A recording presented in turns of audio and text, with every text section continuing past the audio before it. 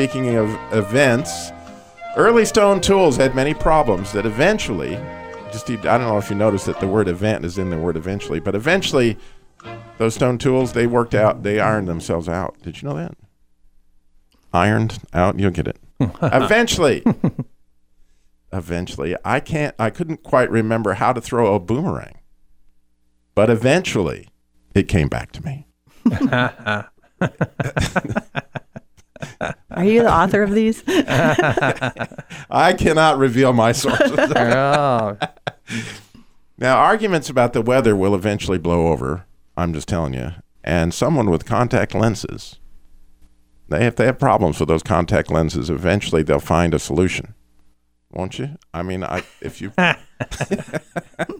got it. Oh, look, it's all right to laugh really loud out there in the studio audience since we have all these young men out there. Yeah. Here we actually have I'm really excited about this riddle I have for you today.